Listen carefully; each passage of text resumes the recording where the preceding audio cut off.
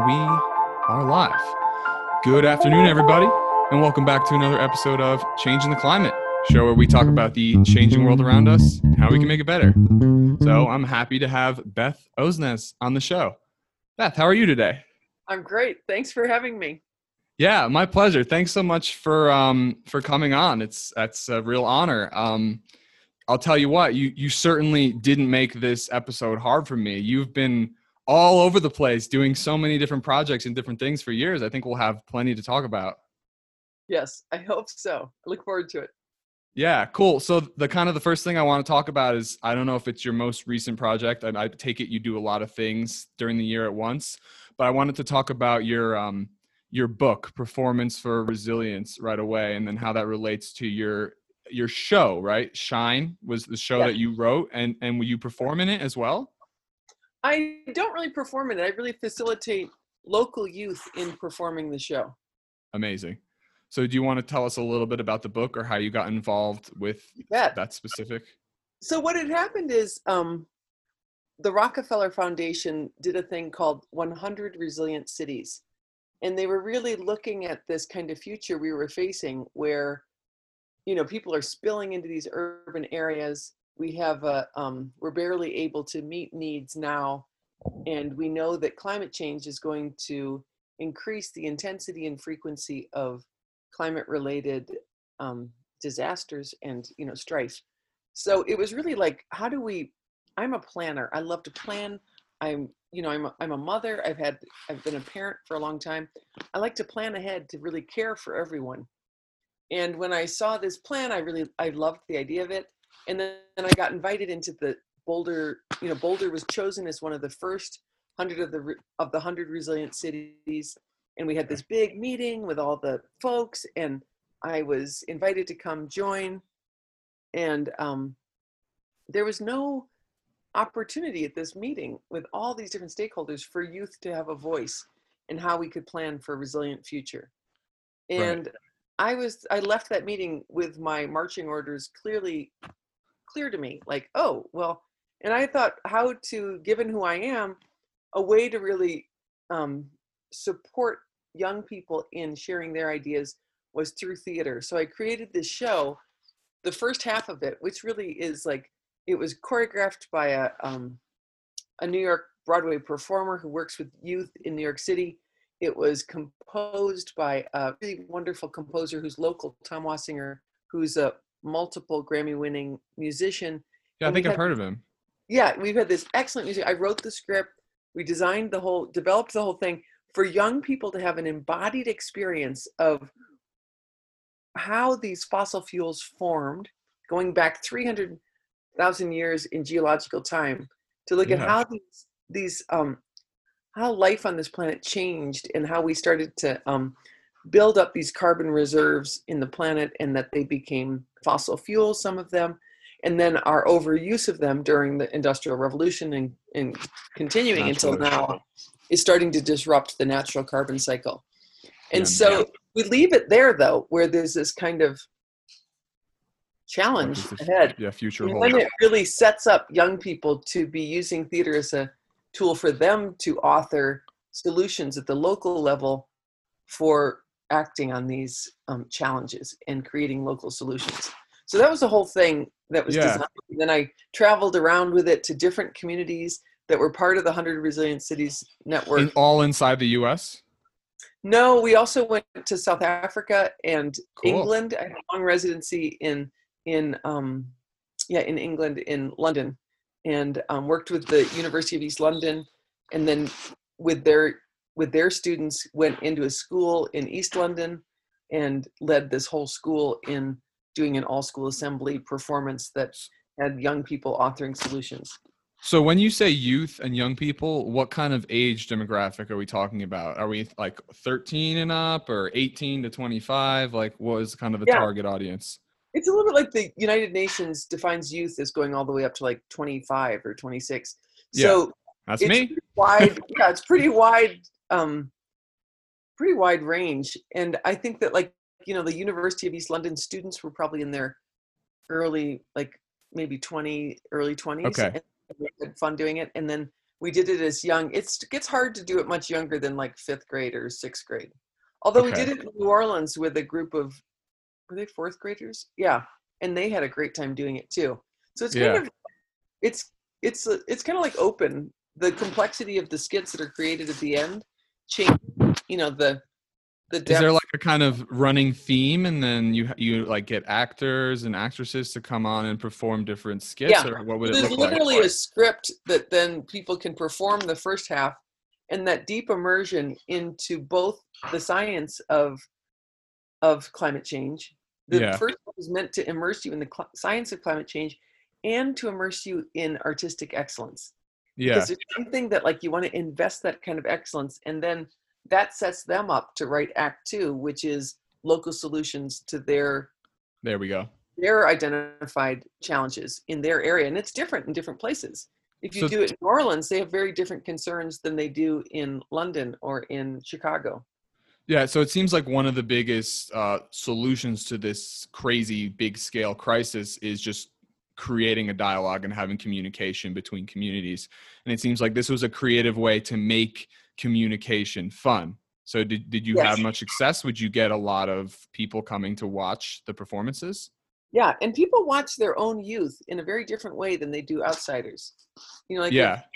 like you listen to your own kids, and like the recycling movement is a great example of that. Like it Uh-huh. was people who like kind of demanded that their families do it. They just like, when it's presented to young people, it just seems right. Of course. Well, it's all about this value in seeing other people's perspectives. I talk about this all the time. That's how you kind of become more intelligent, by just getting a diverse amount of viewpoints. And that's something, of course, I'd love to do with this show.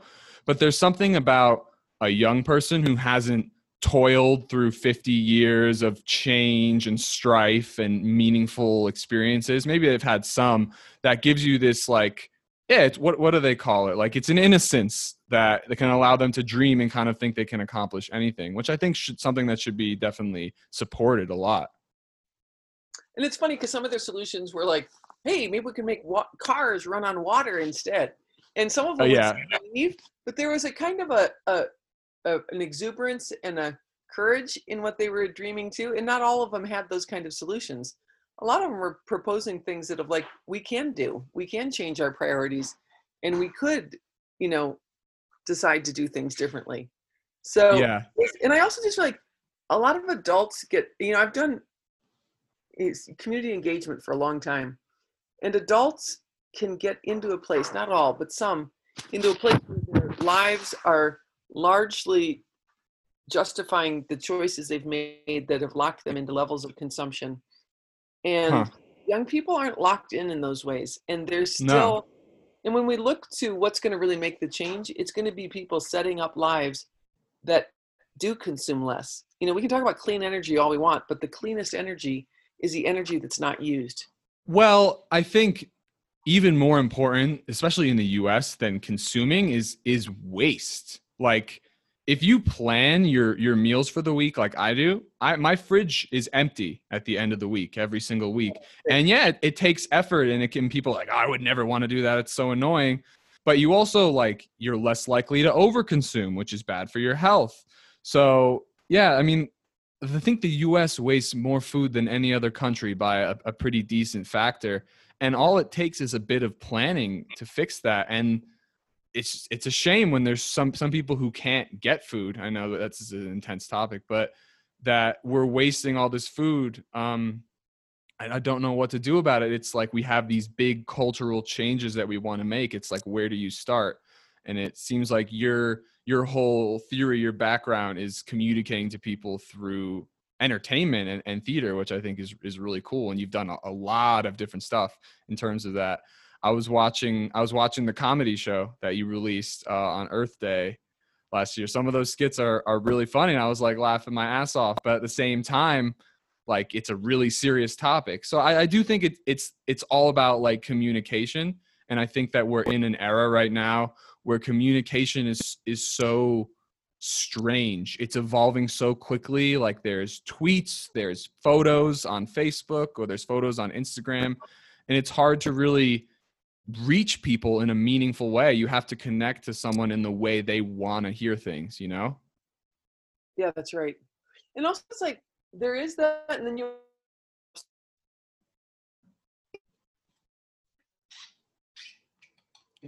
think about Sorry, the you impact. We you don't cut really out have there a time little bit. to kind of mess around. Let me go in. We No problem. Yeah, Micah last week, like way that like her is. computer turned off. All right. Oh, can you hear me now? Yeah, kind of. It's getting better. Okay, I'm Yeah. closer to the modem now. Yeah, But yeah. I Perfect. was Thank also you. saying that we want to be communicating in things that are impactful. Like the content has to matter. Like the fact that you brought up food. If you go, we partner a lot with an organization called Project Drawdown, and they Uh-huh. have brought together a lot of scientists and modeling, and have determined the top climate solutions that we can be working on, and how much carbon and greenhouse gas reduction we can get, and how much other solutions can be sinks, to sequester those gases so that they aren't released, like that whole keep it in the ground thing.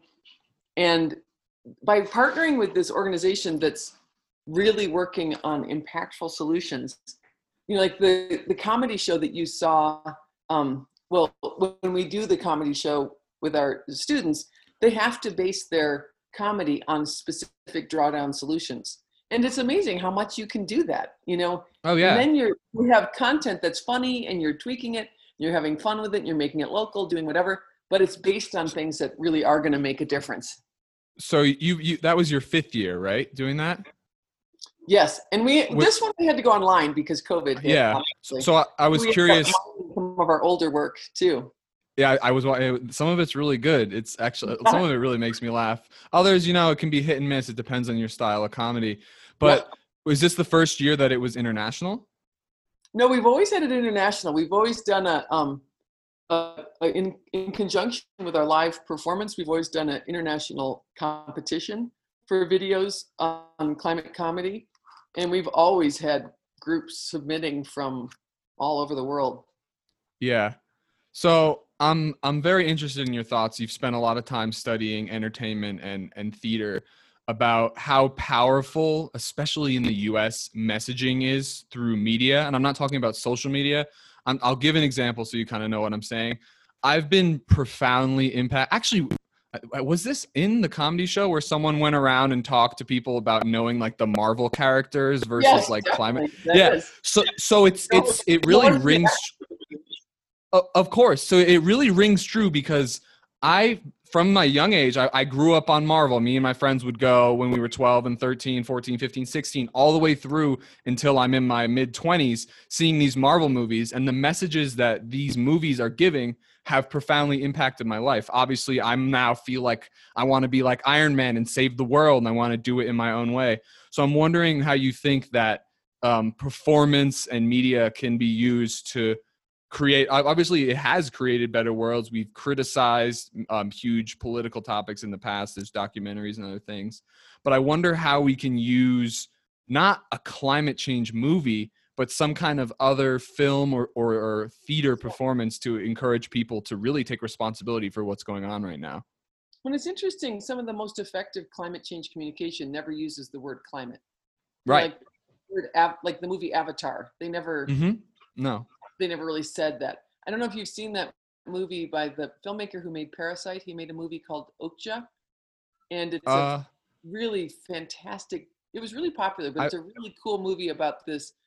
It's like a boy and his dog story, but it's a girl and a genetically modified pig.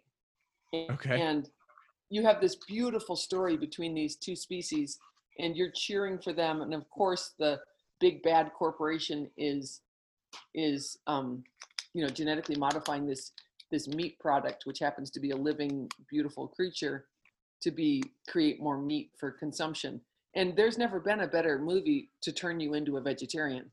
And there's if a lot. we look at the top solutions for reversing global warming, it's transitioning to a plant-based diet is among Beyond the a doubt. very top solutions. So you never even have to say the word climate change. You don't even have to allude to it. And the thing is that we make many of our big decisions, our biggest, most impactful decisions, not on logic. Like what kind of a car do you buy? you kind of check out the stats, but in the end, you want to feel something about this car. Who do you Yeah, end up marrying as your mate in life? You don't do a cost benefit analysis. It's who you fall in love with. Where do you sure. move to? You move to Boulder because you love the mountains, not because it's cheap rent and good job It's prospects. definitely not that. No. So we do our biggest decisions in life based on emotional responses and feelings. So why would we think that climate behavior would be any different? So doing Well, the kind of, yeah, go ahead. no, well, I was going to say, I suppose, yeah. So I talk about Alistair Norcross's class. Oh my God, Aslan, stop texting me. I talk about Alistair Norcross's class and how he presented all the arguments of why we should transition away from eating animals because it's just morally wrong. But it didn't really sink into me. So I went vegan 4 years ago. I said this on the last show. It didn't really sink in until I was able to relate it to myself, unfortunately. And I'd be open in the sense that I don't really believe in true like altruism. I think people really need to see things through their own eyes. And when I watched a video where a doctor outlined every single leading cause of death and how it could be prevented by eating a plant-based diet, that is logic, but at the same time, the emotional sense, like I want to live, I want to be healthy, I want to be strong. I'm just like, some of these emotional arguments that appeal to people's good nature.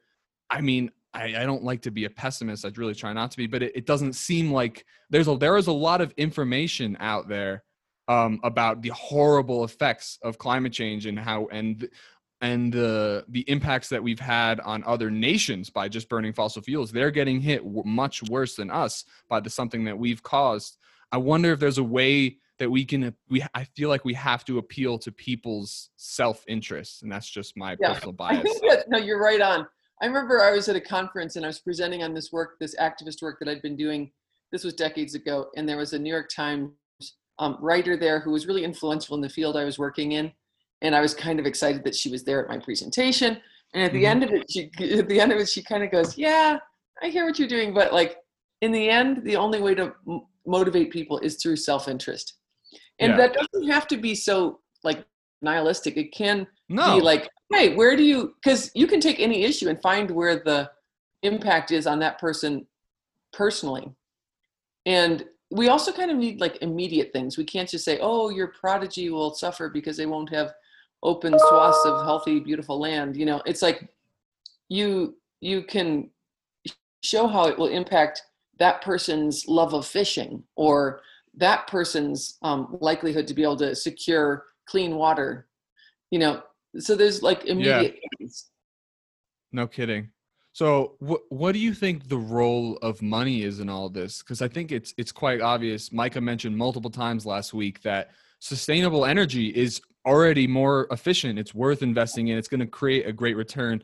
How do you think we can reorient business to solve this problem, not just in the future, but today? I really believe we need. Well, I think businesses always respond to people and what people want and what they want to buy. And you just create the appetite for, you know, I mean, people respond and are innovative when Beyond Burger, you know, when people are Yeah. still, you know, like that really is a great thing for feeding business. And I also just think that, you know, like we always said with another activist organization I was doing where we like follow the money, like we have more control than we think we do. Like our 100%. dollar votes every time we spend a dollar, we vote. I was literally about to say that. That's great. Yeah, it's so true, especially when it comes to what you buy to eat, if that's going to have the biggest impact. Yeah. Like, yeah, so I'm not like an expert on how I just don't eat meat anymore at all, but like I don't know if like grass-fed or free roam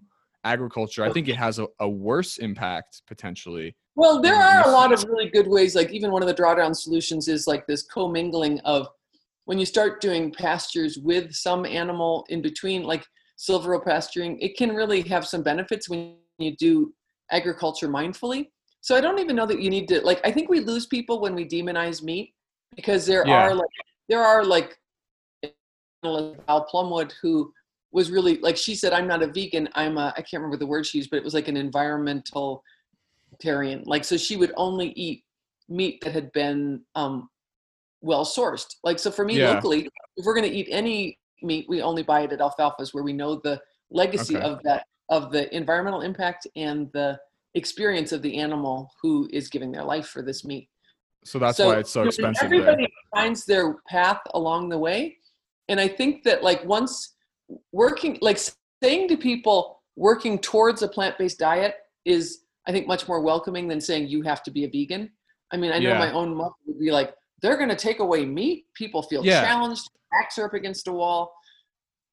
So I think that like just all of us kind of transitioning, because none of us are living perfect lives. We're all driving cars. We're all heating our homes. You know, so we like noting that and just saying, and we can incrementally do better and lessen our impact, our negative impact. Yeah, it's just so hard to not lose people when it's such a huge problem that needs such big change. And the truth of what you said is that you don't have to go vegan. We can just continue doing exactly what we're doing, but the problem is your actions have consequences. So it's just a matter of you taking action to better your future. And people who there's people who will just deny that. And I think like the jury's out. It's just the argument continues. So it's like I'm not interested when I meet people who say they don't believe in climate change. Like I'm not really even interested in convincing them that climate change is real, because I just don't want to alienate someone from my network. I would rather them, talk to me, build a relationship with me, and then maybe go figure something out on their own. I just don't think like drilling things into people's heads, especially for adults, will work. I think we've lost something when we think that that's what climate action is finding the biggest, most staunch climate denier you can find and convincing them.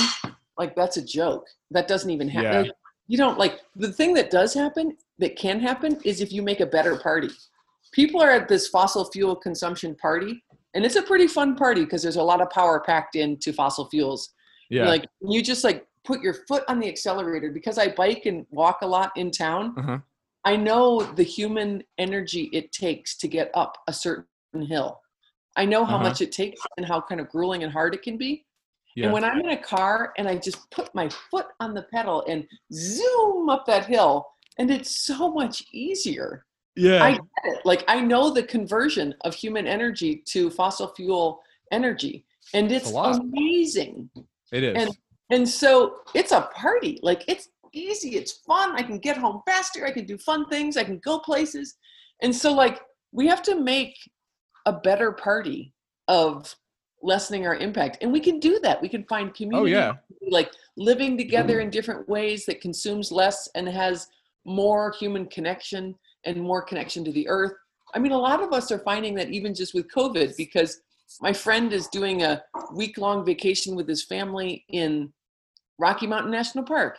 And it's like, I just did a hike at Wild Basin, and it's as beautiful as other places I've been all around the world, So it's like, I don't need to be like, but I'm somehow convinced that I need to go somewhere farther away. I told myself a story about this idea of party that was, oh, you have to go somewhere fancy and then report back and create that desire in your friends so that we all go traveling. And instead you could say, Wild Basin, I heard about it from a friend. Wild Basin was an amazing hike. Is that in Utah? No, it's in Rocky Mountain National Park. Okay, yeah. You go along the stream the whole time that's raging, and then you get to the end and there's this falls and you get this mist all over you and it's gorgeous. Well, yeah. And it's like you get people, like people want that. They want amazing experiences, and you can say, you don't have to travel to do that. You can drive 40 minutes and do that.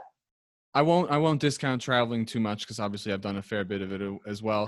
But I do think it really comes down to your perspective, and this is probably not the most popular view, but I mean, there's amazing places in the world. You can go see everything. There's differences all over the place, but I just think it is all just this one big system, and there's similarities all over the world. There's water, there's trees, there's rocks, there's people. So it's like, if you want to go have fun, I think it's more about who you go with. Aslan, stop texting me.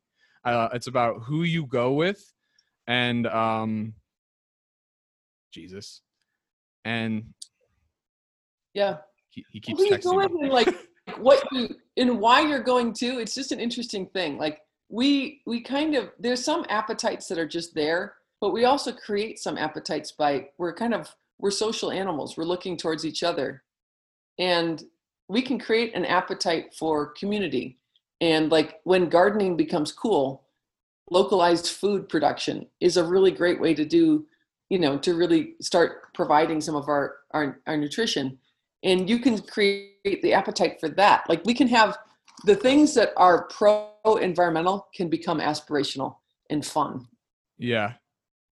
Yeah, I think that's really important. Sorry, but what I was getting at is I spent time traveling by myself in the middle of university, and I was off in Greece and the islands. I loved them. They're amazing. It was hot. The people were great, but it was impactful because it was the first time I ever went by myself. But then I went traveling with my ex-girlfriend all around New Zealand, and comparing those two trips, it's like a totally different experience. I would never wait, even if I like Greece more. I love beaches and islands, and I love the Greek culture. I'm very big into philosophy. But it was just about being with someone and being able to experience something amazing with that person. So no matter what country you're from, there's amazing waterfalls, amazing hikes, amazing trips you can take. Sure, you can do them all, but every time you go back, I know my dad hikes up to High Point in New Jersey like almost every week, and every time you might see a deer, or you might see this, or the trail might change, and it's all, yeah. I mean, at the same time though, I do have this lingering feeling that I don't know if we can convince Americans to totally change their lifestyle. I tend to lean more towards adapting the technology to be sustainable rather than getting people to change who they are, because I honestly think the technology is easier than like influencing people, because people love to just think that they're not being influenced and think that they're just making their own decisions, you know? Yeah, and it's an interesting thing whenever you set out to address climate and look at it in a way that you're going to change other people's views or behaviors. And it's like, it's a tricky thing, because if I thought somebody was coming knocking at my door to change me, I'd be like, forget you, Yeah. I don't want you trying to change me. But if Yeah, I somebody get that a lot. if somebody invites me to try something that they thought was cool or delicious, I'd be all for it. Like, thank you. That's great. And I think if we come at it with a spirit of generosity, of just like, hey, here's a cool way to do this. And I think that that's where when we start integrating the arts, when we start integrating comedy, like we can find the fun and find the funny while still accomplishing these things. And the best art always asks questions. It doesn't give Yeah. answers. No. And I think people really gravitate towards sharing questions together. Uh-huh. And there's no more wicked question challenge than climate change. And I mean, I guess there are other things too, but they're all interlocking. Definitely. And so engaging people around questions, and rather than just saying, I'm going to shove my answers down your throat and hope for the best, which is not going to go well.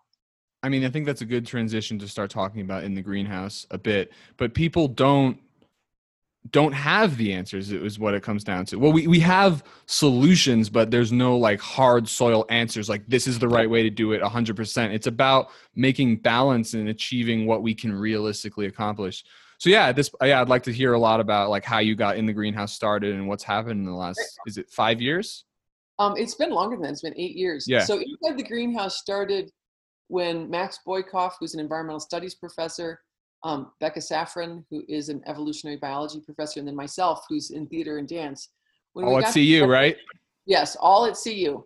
And when we realized that we needed to be communicating about climate in a way that bypassed these kind of already held defenses against certain arguments, and that we wanted to do it in a more creative way that really drew upon people's imagination and what are different ways that we can be engaging on these things. So we did a lot of big public events that were really great, like Jim Balog's. That was right when Chasing Ice came out. And we did a wonderful event at Mackey with him, and he did this poetry and his photography, and we called it The Art of Chasing Ice. We performed a human glacier outside of Mackey when people were arriving. We had about 50 people performing this receding glacier. They're all dressed in white, and we had a glaciologist come and help us choreograph a glacier. So we're trying Is this like back in 2013? Yeah, and how do we start to embody these things? How do we start to like dig in and give people experiential, and you can feel that vicariously too. If you come across a performing human glacier, you don't need to be part of it, but you get that kind of, we're empathic beings. We can start to feel Mm-hmm. it Yeah. vicariously. So getting in, like digging in different ways was super interesting to me. And we just have continued to do that. And we're really just fleshing it out. We rely on courses that we teach. Mm-hmm. Like Max and I co-teach creative climate communication every year. Yeah, Becca you teaches teach class. environmental studies and theater as well. Yeah, that's right. Yeah, cool. And yeah, and I love that because theater is always about something. And I'm really interested in, like, Naturally. Ancient theater was all about how do we use performance to celebrate, to create and maintain balance between the natural world and ourselves. And that was when people were assigning natural properties with godlike status, and they were appeasing the gods, but the gods were the gods of wind and rain and things that would sustain and impact their lives. And so we've gotten away from that. We think that we don't really, in our religions and in our belief systems, we don't really daily think about how much our existence is dependent upon the health and well-being of the earth that we reside on. But No, we've known it. It's here. It's around. We just think it's going to be here the way it is, and that's that. Yeah. And so getting back to that kind of connection to and centrality of that balance of our existence and our celebration and delight, like Dionysus was like celebrating wine coming back every year and the intoxicating delight of that gift from the earth. Yeah. Literally. And so we have the delights that we get, like the fresh garden tomato that I just ate yesterday. Like that's delight. And that's like gratitude to and the you earth. grew it yourself. You created that. And then what I want to comment is that we are extremely unique in so many ways, the human race in general, the human beings, whatever you want to call it. I think the only other like organism that has a profound impact on its environment is beavers who build dams. So we don't only build dams, we build wind farms and cars and cities and all these things. People who say that I don't think humans can have an impact on the climate, it's like the climate is just the earth system. And we are the kings of the earth system right now. I think it's kind of indisputable at this point. Like if you look at the earth 200 years ago versus today, or the earth 5 years ago versus today, it's very obvious that humans have a huge impact. We're running the show here. Like it's a responsibility.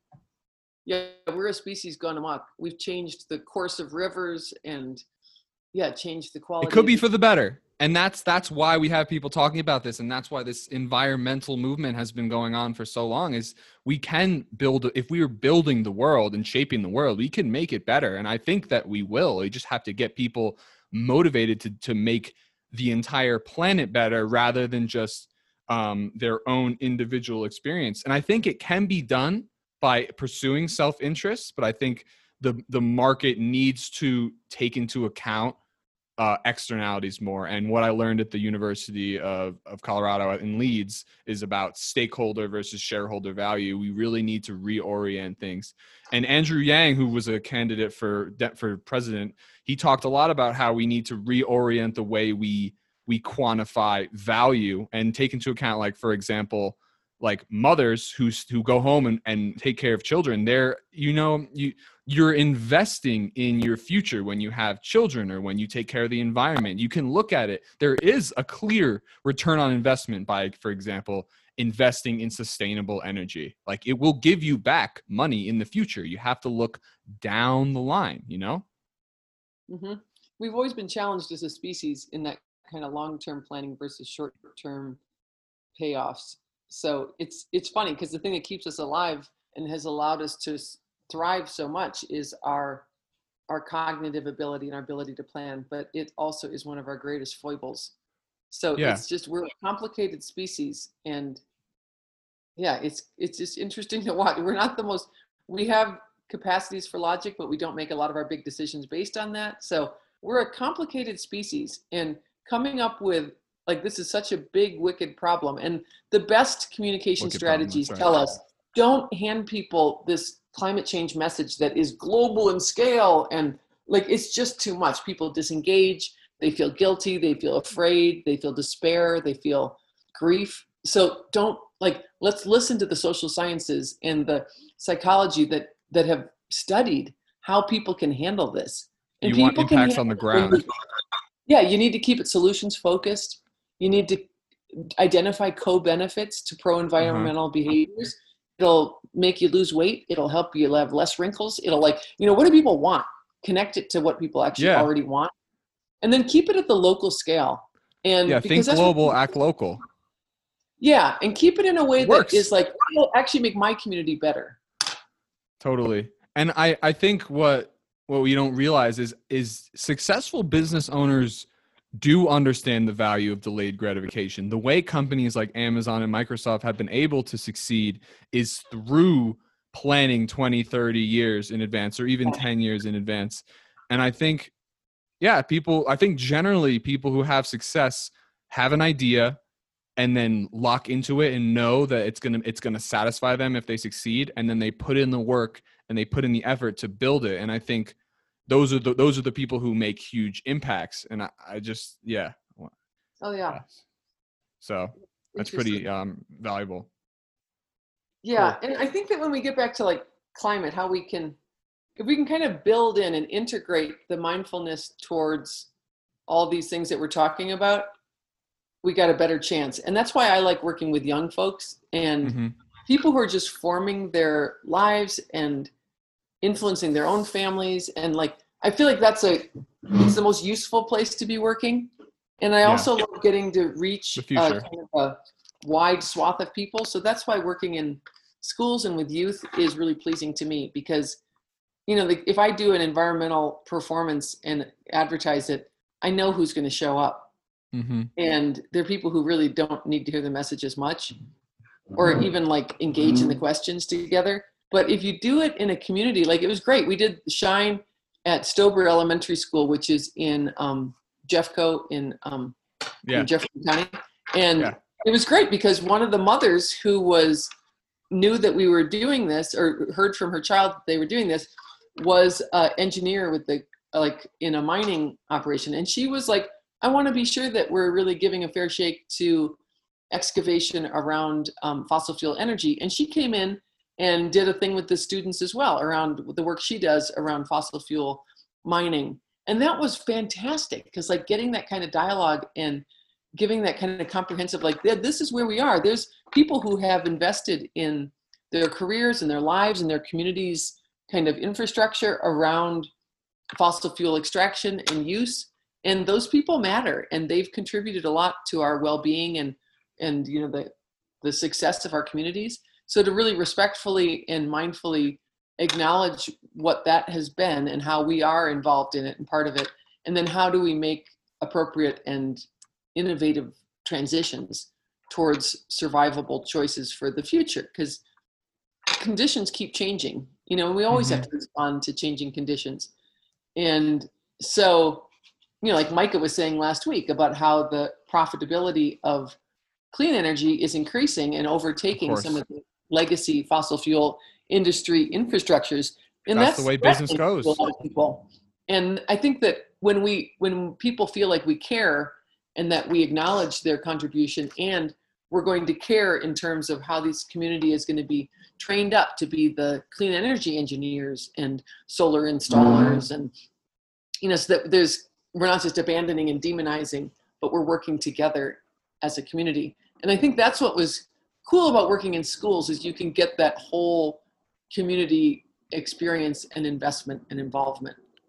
Yeah. So you've been educating for a while. I'm curious how you got started, if you maybe had ambitions to like write shows from a young age, or if you wanted to be a performer and then you kind of moved into working with people to I always teach.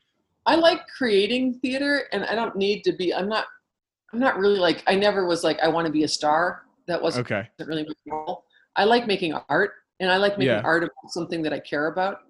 And I've really been led in that. And I love to me, the three things, like being able to do teaching, creative work, and then research, is so delicious because Yeah, you get to do a teach diversity and of you things. do the work. I love And they're being doing it interconnected. myself. Yeah, they are. Being creative yourself and doing the work in the world. And then when you have to like teach, you really learn a lot from your students because you hear what comes out of your own mouth and then you hear what they respond back to and That's they so stay cool. fresh and on it. And then doing the research matters too, because like I was remembered when I finished touring Shine around the world and I was Mm-hmm. kind of tired and I had created this great Naturally. website about it. And then I was like, do I really have to write the book? And then no, I'm a professor, so I have to write the book to keep my How job. long did it take? Well, it takes a good year to write a book. And Yeah, it's I've never written hard. one. I don't know. Yeah, it's hard. And I remembered, but the process of doing it really makes me engage and critically engage with what I've done and make meaning from that and come up with Mhm. lessons learned, really identify and articulate recommendations from that. And until you can say it, you're like, oh yeah, I know what I mean. You don't. If you can't say it, you don't really know it. You haven't fully developed that idea. And it's like the like a whole, like art is like this maple tree and it's cool and it's alive and it's growing. But then it's like getting that little bit of maple syrup from it is like and now I've articulated the sweetness of this lessons that came from it. And then you can share it. You can Yeah, take a drop bite-sized of pieces, maple syrup, digestible. you can share it out. So You can't eat a whole tree. writing it, you can share these experiences and we can all build on each other's experiences to keep doing better work. Yeah, so you've been using theater to give specifically women and many people a voice for years, for probably decades now. You've been using theater to communicate. I was wondering if you'd want to kind of get into your previous work on like the Mothers Tour and Mothers Acting Up Yeah. and your work with just feminism in general. Yeah, so I've really been interested in ensuring, I really just want things to be fair. And wherever Right. I can see that the things aren't fair, I'm interested in going into those spaces and seeing what I can Because we can contribute. change. Yeah. So with Mothers Acting Up, it was really us looking at how can we use our political might as American women and Very powerful really, position compared to the rest of the world. and Still. to start having a influence on how the experience for the rest of the world's children is. And we Mhm. realized that, like, American women were, at the time that we were doing this work, 83% of the spending of our economy was being decided upon by women. And it was like, that's an economic might. By women, or do you mean By men? mothers, like mothers are at the household level. 83%. Yeah, this was when we were doing the work, so it was a decade. And this was back in early 2000s, right? Yeah. And Yeah. when we looked at how much of the household economy was being decided by women, we were like, oh, we have a lot of economic might. People might want to court us for. And so starting to articulate that and get that out and let people know was hugely powerful. Also just mobilizing people to realize they had a voice. There was this great moment where I was doing a workshop using theater as a tool for women to empower their voices. And this one woman was like, I just hate conflict. I don't want to. She had identified something that she cared about was that the bagel shop in her town, Einstein Bagels, wasn't recycling and it just bothered her. And we were rehearsing these different using your voice to act on your concerns. And she was like, well, I'd like to tell them. And when using your voice, do you mean like literally going in there and talking to them? It's powerful. So words are very powerful. This podcast can reach people and change their opinions, It's really cool. Yeah. So when she held this using her voice as conflict, like, oh, I'm having to tell Einstein Bagels that I don't like what they're doing. Then she like felt really weird about it. But then we said, we reframed it. We said, Einstein Bagels pays a lot of money to figure out what their customers want. You're giving it to them for free. You're just offering it. So then she practiced and then eventually did calling the corporate office and just saying, hey, I'm part of this organization for mothers and our values are aligned with these kind of more pro-environmental practices in business. And I just wanted to offer to you that would really matter. And that really factors in highly when I decide where I'm going to be spending my money in a continuum. This was in town, in Boulder? Yeah. And it was just powerful because once she configured how she was even holding what she was going to do. And once she just like, it doesn't have to be conflict. Like, I don't like conflict much either. But when I think of using my voice, it's like, hey, I'm just sharing my insights and sharing my opinion. Then it can really start to transform. So Mothers Acting Up, I was doing this work around women's rights, and then realizing the extent to which, when you looked at the women who were most vulnerable and most under-resourced, climate change was the thing around the corner that was going to be causing the most human suffering. And that's obviously what we got into at the beginning of the podcast. Yeah, and even looking at children's rights, you know, childhood pneumonia takes more children's lives than AIDS does. You know, so when you're looking at global pandemics of like health-related issues and just trying to save lives, you know, air quality, and a lot of it's indoor air pollution. So a lot of that's access to clean burning cook stoves.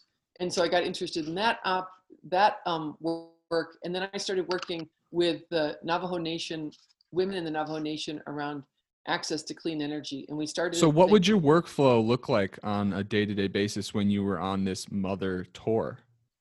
When I was on the mother tour, it was different installments of traveling to a community, working with a host who had brought us in, and working with women in that community who wanted to strengthen and empower their voices. So we do. You've talked to people all around the world.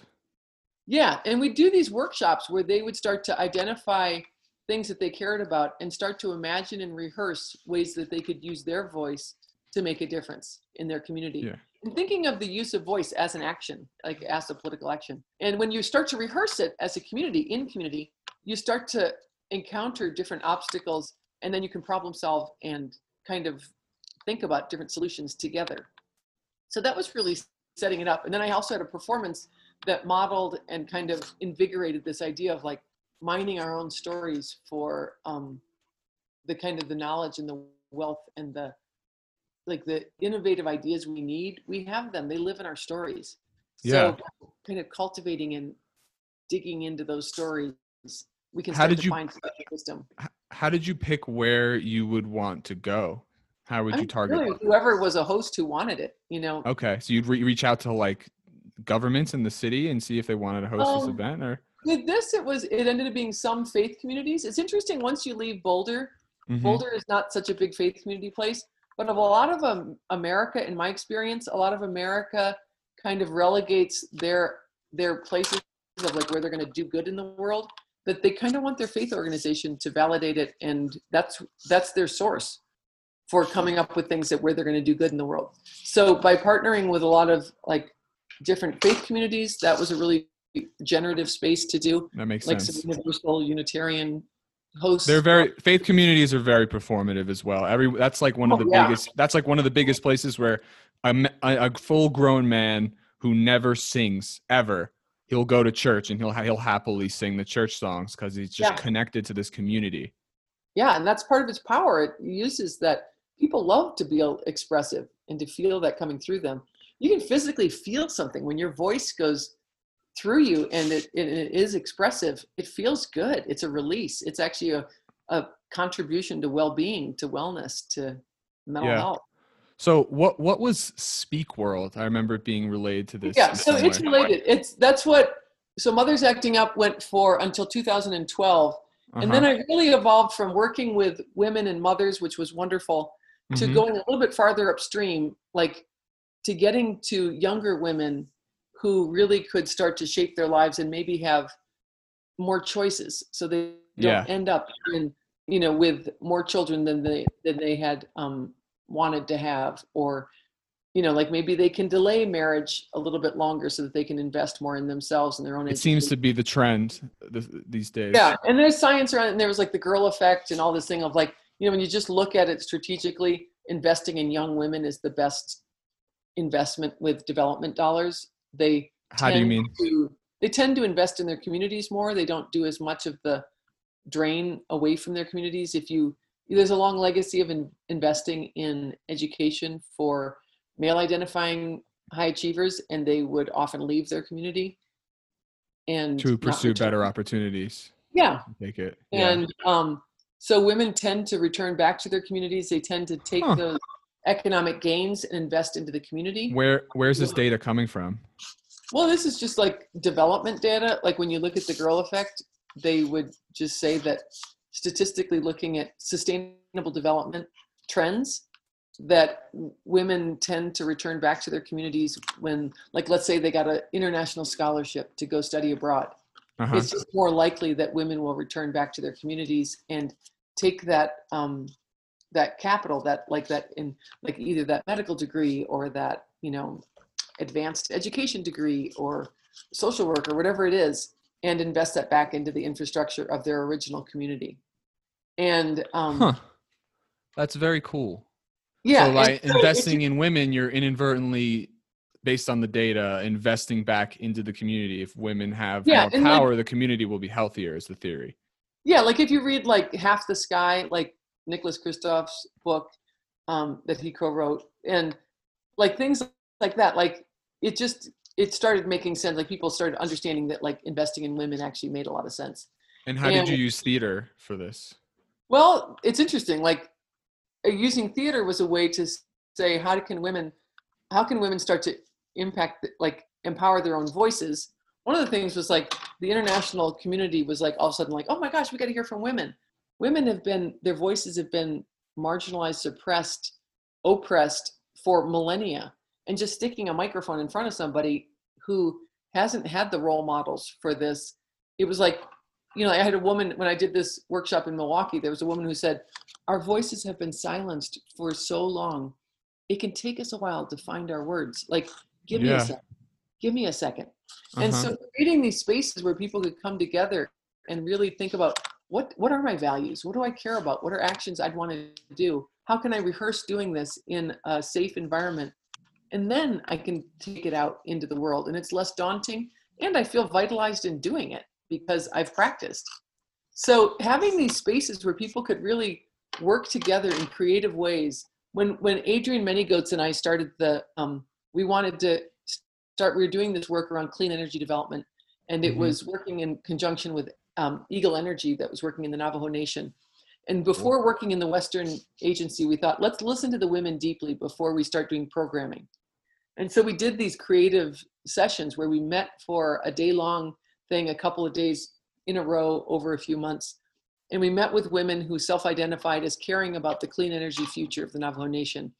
And a lot of these Dene women and Navajo and Hopi women came, and we used these creative exercises to identify the things that they cared about the most.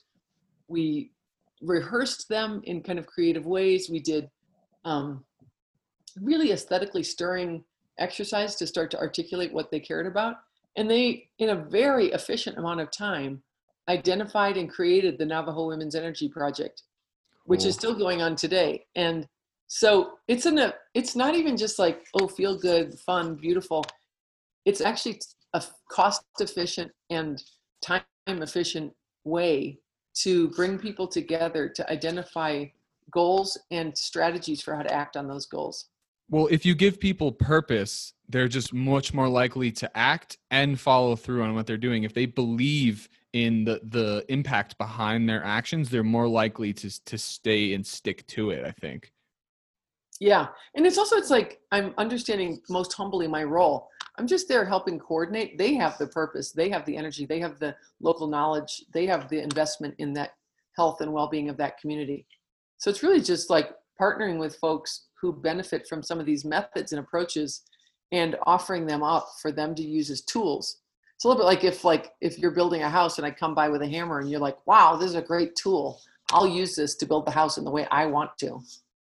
So it's like really sharing tools. And I mean, that's what you get to do at the University of Colorado. When you're a professor, you get to help, like, you know, there's biologists who are coming up with, you know, patents on drugs that will help people really manage certain things.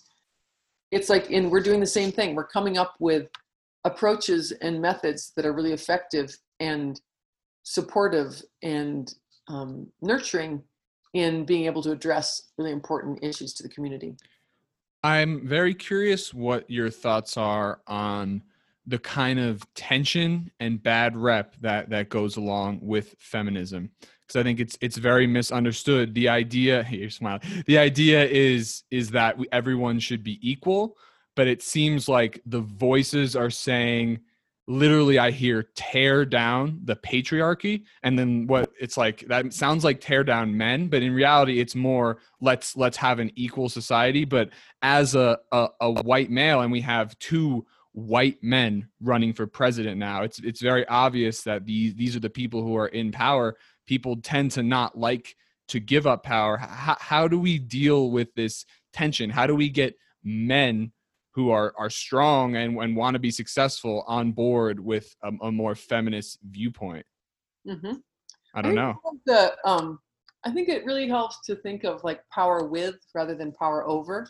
Right. Power is a positive, like you can like use like power is like opportunity, it's like wealth, it's all these things. It's also a responsibility.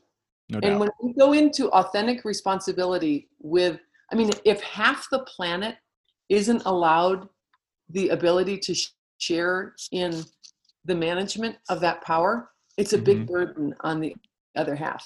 And it just breeds resentment as well. It breeds resentment, and it also denies people authentic community, like authentic relationships.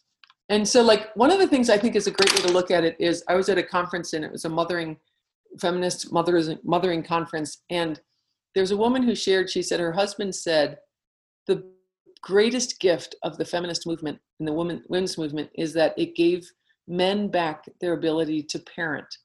Because parenting sounds good to me. Getting to have an authentic relationship with your children is actually kind of like one of the best things you can do in this lifetime. I mean, it goes back to what we were saying about vacations. It's about who, not where. It's so true. Being in authentic partnership, like in my own, relationship with my partner, there was a long time where he was bringing in most of the money and the kids were young, and now I have more of a steady income and we share it together. That's a more stable, well-functioning model.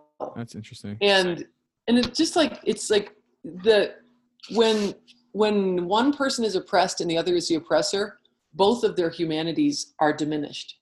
Yeah. And you cannot be an oppressor. And we can inherit these oppressive structures that we were born into, and we can work towards greater equity. And I think that, it's always funny because men, when they hear the word patriarchy, they'll think like, oh, you think I'm a patriarch? I'm like, no, I don't.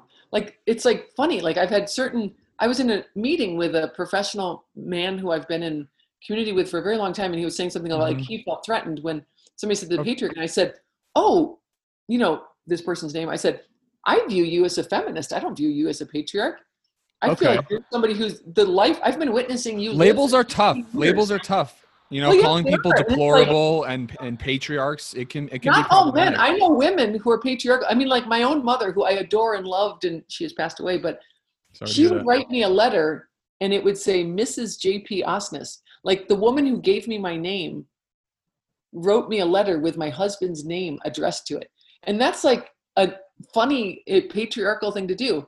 And my husband, whose name it is, would never introduce me as such. And so it's like women can be patriarchal, can have patriarchal behavior, and men can be feminists. And gender nonconforming people can be feminists and can be patriarchs. And so it's like, it's not like I don't know, it's just an interesting thing. And I think that some of the efforts to diminish the change, because people get afraid of change if they think they're going to lose power. And so there've been a lot of efforts to demonize feminists and to do. Of course. And the media doesn't help by showing, we mostly see radicals on the news.